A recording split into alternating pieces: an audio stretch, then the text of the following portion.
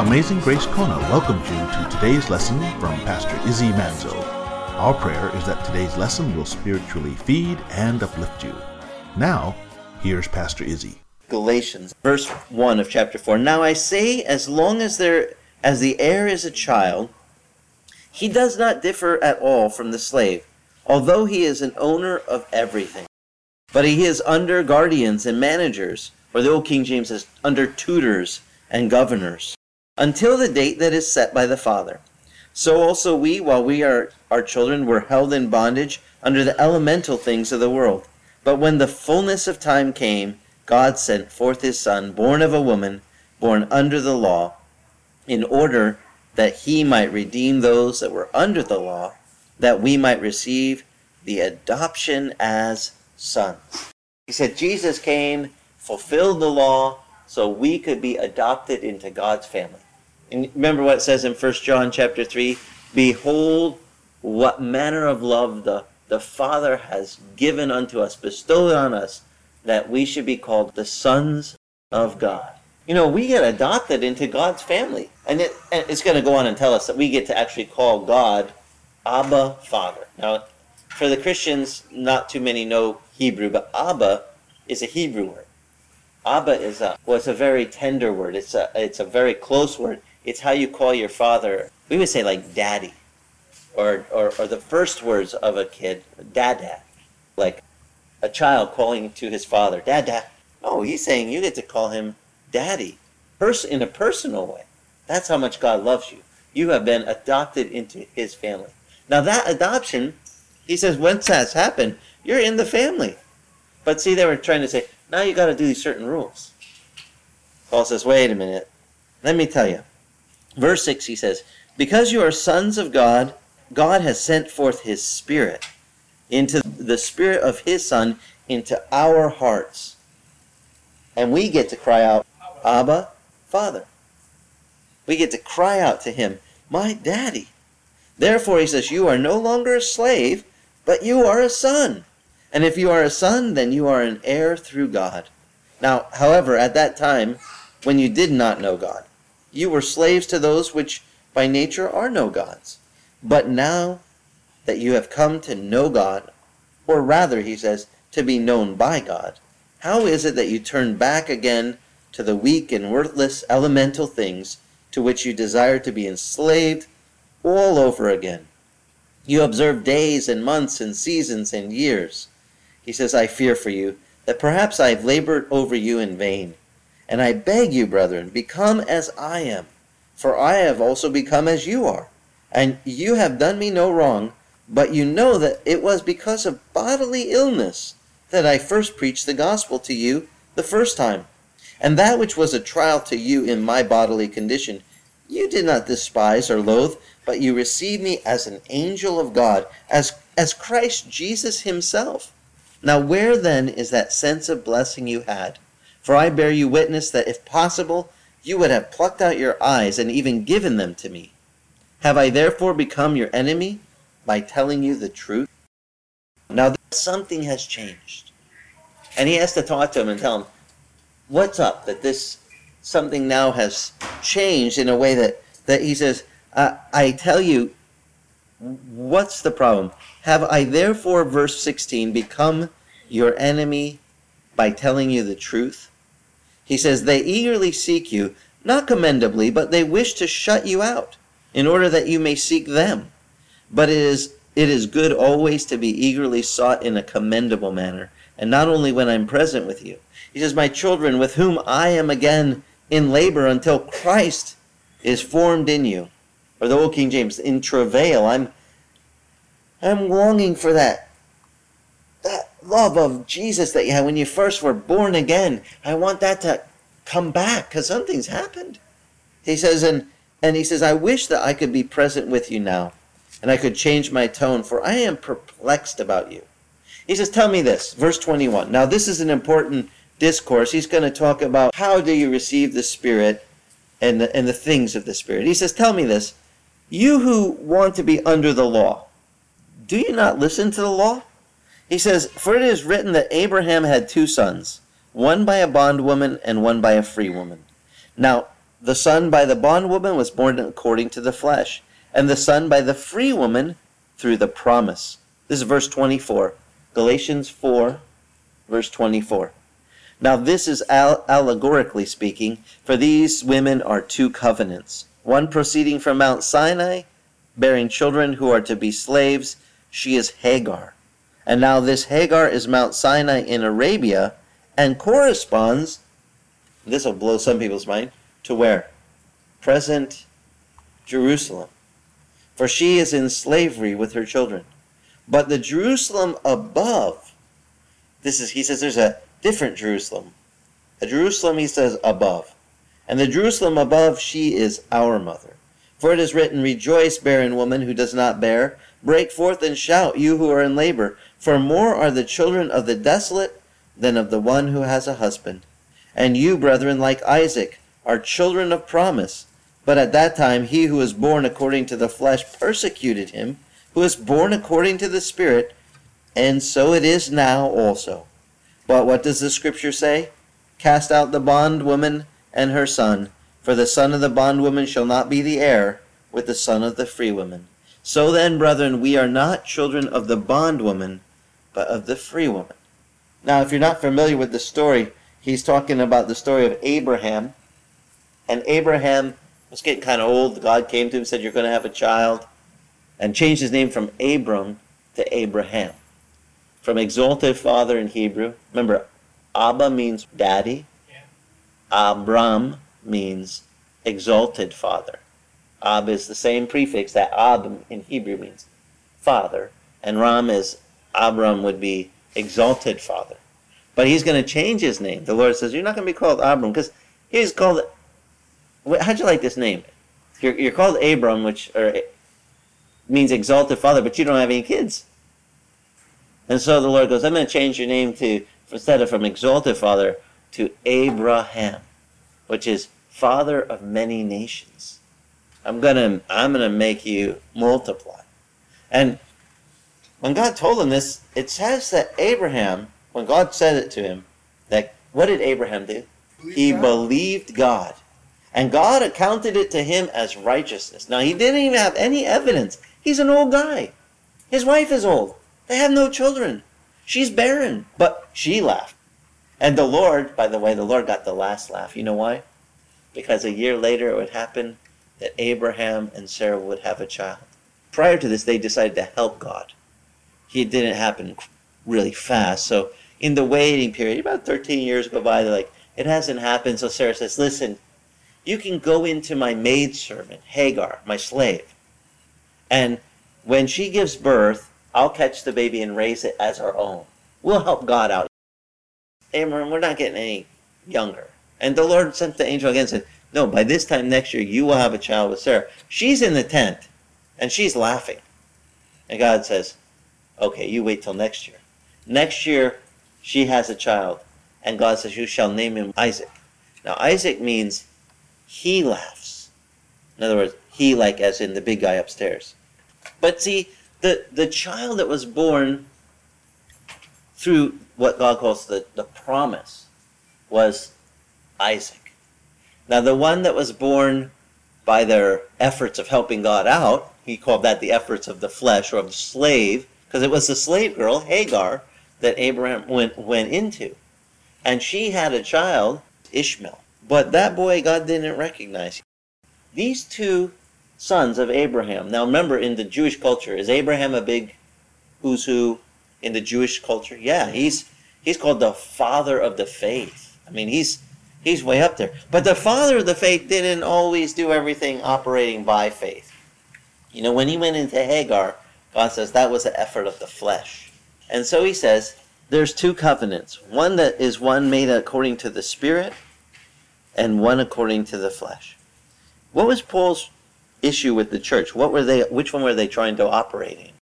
They had gone back to the flesh, to the covenant. What is the Paul says that's the old Jerusalem.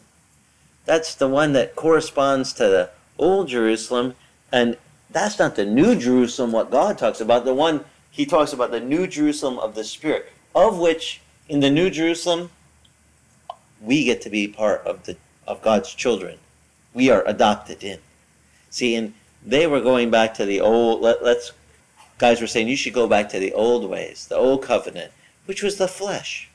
The Bible tells us there's no law, there's no flesh that is justified by the law. No matter how many times you try to fulfill the rules, we'll fall short. And the Bible says all of us have fallen short. It says all have sinned in Romans and fallen short of the glory of God. Not one of us is righteous.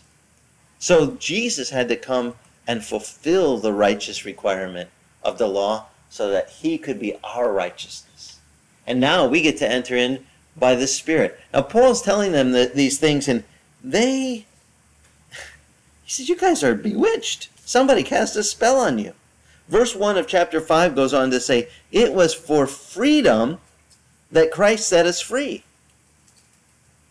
That's why he set us free. And he says, therefore, keep standing firm, and do not be subject again to the yoke of slavery. Isn't that interesting?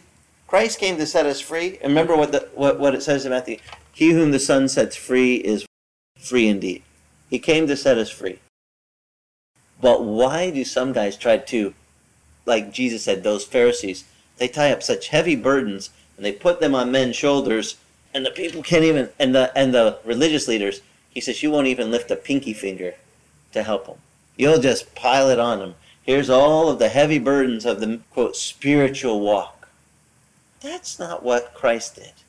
Christ said, I came to make you my child, to adopt you into my family, to bring you into you're a part of God's family now. You get to cry out, Abba, Father. When you think of a father with his son, a little guy, how many rules is he going to lay on that little guy? What conditions does he have? Picking up the little one and patting him and burping him and playing with him. You think of a dad with a little baby. How many rules he's got for this kid? There's no rules. It's relationship. I can remember when my son was born, I was just like, yeah, this is my boy.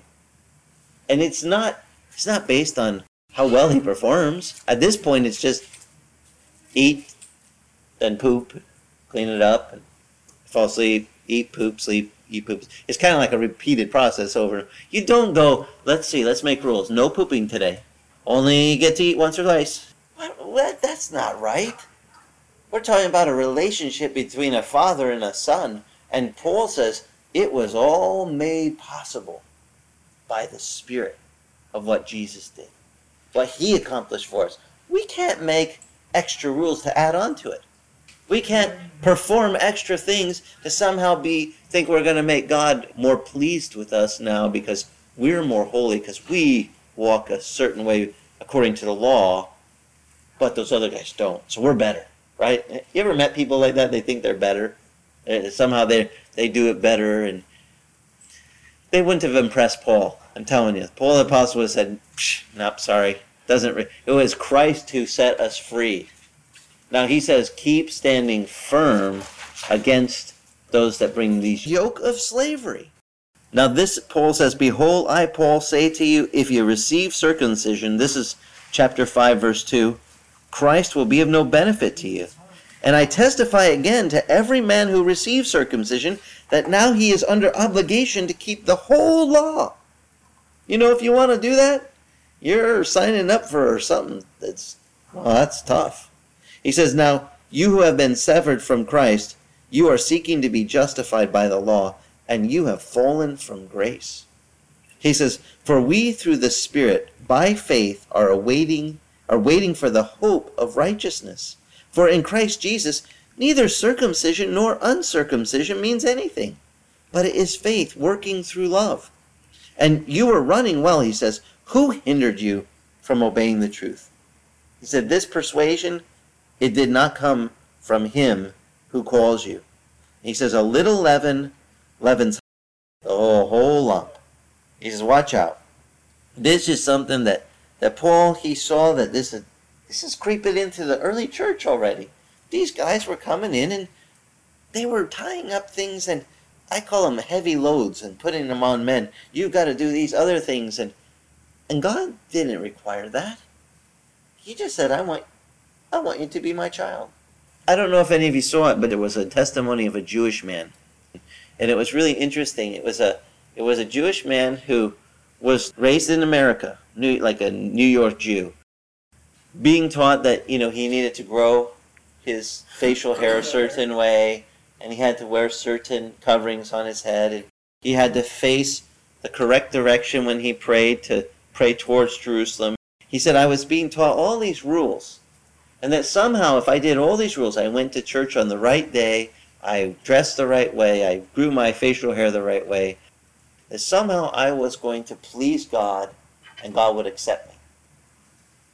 He said, and I was always taught by my grandparents never to read the New Testament, because that wasn't part of our scriptures. And that part was for the Gentiles only. And we're Jews, and we don't read that.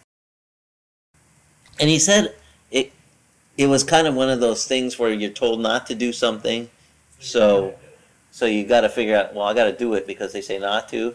He says, so I actually began reading to see why this book to the Gentiles was off limits to me as a Jew, because I'm already practicing all the right things and praying the right direction and praying, doing everything on the right days and everything.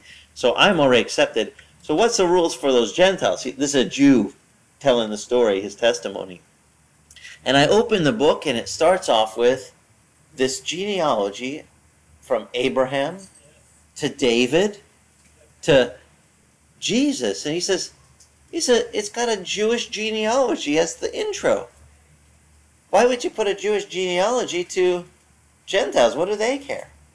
And so I read a little more. And I found out that the guy, the main character, is a Jew. There's a Jewish genealogy about a Jewish guy who goes to the Jewish people to fulfill the Jewish prophecies of the coming Messiah. He said, and it's nothing to do for the Gentiles. It's all about And if you read the book of Matthew, what's the most repeated line? This happened in order that the scripture might be fulfilled. So the whole book of Matthew, the key that unlocks it is this repetition of, like, constantly throughout the book. And Jesus did this in order that the scripture might be fulfilled.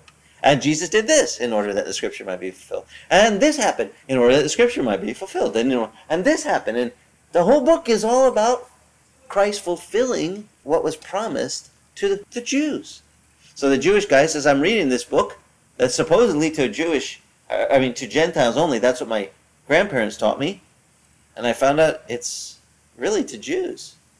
And he says, and I wound up giving my life to Jesus privately. And so he went with his father somewhere, and he told his father that, Dad, I know you said not to ever read that book, but I read it, and that book actually is for Jews. And he told his father that he came to faith in that Jesus as the Mashiach, the Messiah, his Savior. And so he tells his father this. Now, this is one Jewish man telling his Jewish father that he was entrenched in them, don't read that book. So the father went and read the book. And they went somewhere, and they were hearing someone speak, and it was a gathering where the speaker was a Messianic Jew. And he said, does anyone here believe that the Jesus of the New Testament is the Messiah? And so the man giving the testimony raised his hand. And he looked over, and his father raised his hand. But his father had never told him. This is how he found out. As Dad raised his hand at the meeting, that, Dad, do you know he was asking who believes in Jesus as the Messiah? He said, I know, son. I read that book too. And they both came to find out that this book, what I think Gentiles kind of hang on to as like, we have like, this is our book, this is for the Gentiles. No. In the book of Romans, it says salvation was first to the Jews and then to the Gentiles. We can't forget our heritage here. They get to line up in line too. Now what he's trying to say is, but you receive the salvation by what? By the Spirit. By faith. When you hear this, the Spirit of God just comes alive in you. You're like, that's what I need, Jesus. You don't have to have a bunch of rules to get you to. The tutor does his job, tells us we're sinners. We get that. I think I don't really have to spend a lot of time preaching on that we're all sinners. I kind of found out most Christians already know. You don't have to convince them. They go, yeah, we got that part down. They used to have a lot of preachers back in the early days of our country. They call them fire and brimstone preachers. They get up there and you're all sinners, you need to repent, and I'm not disagreeing with them, on the content. We're all sinners for certain. But most of the Christians I found today know that. What we need is to go to Jesus. And we need to walk by the Spirit, because it's by the Spirit that we get to experience stuff. It was for freedom Christ set you free. Not to come join up with Jesus and now let's add a bunch of rules. So you'll be miserable. And you won't enjoy your Christian experience with Christ, because you were set free. Now, when Paul wrote to the church at Rome in Romans 6, he gave some insights. Did Christ set us free so we would go and sin more? Did he say, okay, I forgive you all, now just keep sin, and I'll forgive you some more. That'll show off how much I forgive, right? No, Paul says, what shall we say then? Shall we continue to sin so grace might abound? He said, God forbid. We were set free from sin. This freedom he's talking about is a freedom from sin. We're free. We don't have to do that anymore. When I wasn't a Christian, it wasn't, when I woke up, I wonder if I'll sin today. It was, how much am I going to sin, in what departments? What categories? I didn't ever think I could actually not sin. I knew I was going to sin. It was just which area and how much. And the Lord, since Christ came into my life, actually showed me I can walk with him and actually walk away from temptation. He can lead me. When we pray, lead us not into temptation, deliver us from evil. Does God do that for us as his children? How many of you can give it amen? The Lord has led you away from temptation. And the temptation could be right there, and it's calling to you. And the Lord just, come along, let's go this way. And he just leads you by his Spirit away from temptation. Now that is freedom.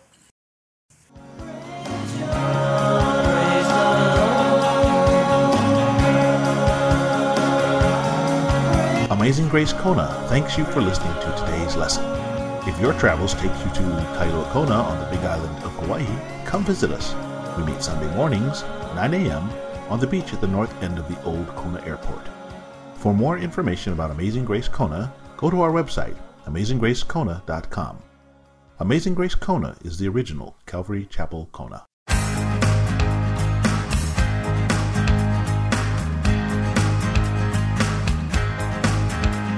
It's wonderful what Jesus did for me. It's wonderful what he can do for you. My life's a celebration of his wondrous love for me. And I'm just working here while he prepares eternity. Jesus is the Lamb who died alone on Calvary to set me free. Hallelujah. Jesus is the lamp who lights the way for me to see. Lets me see.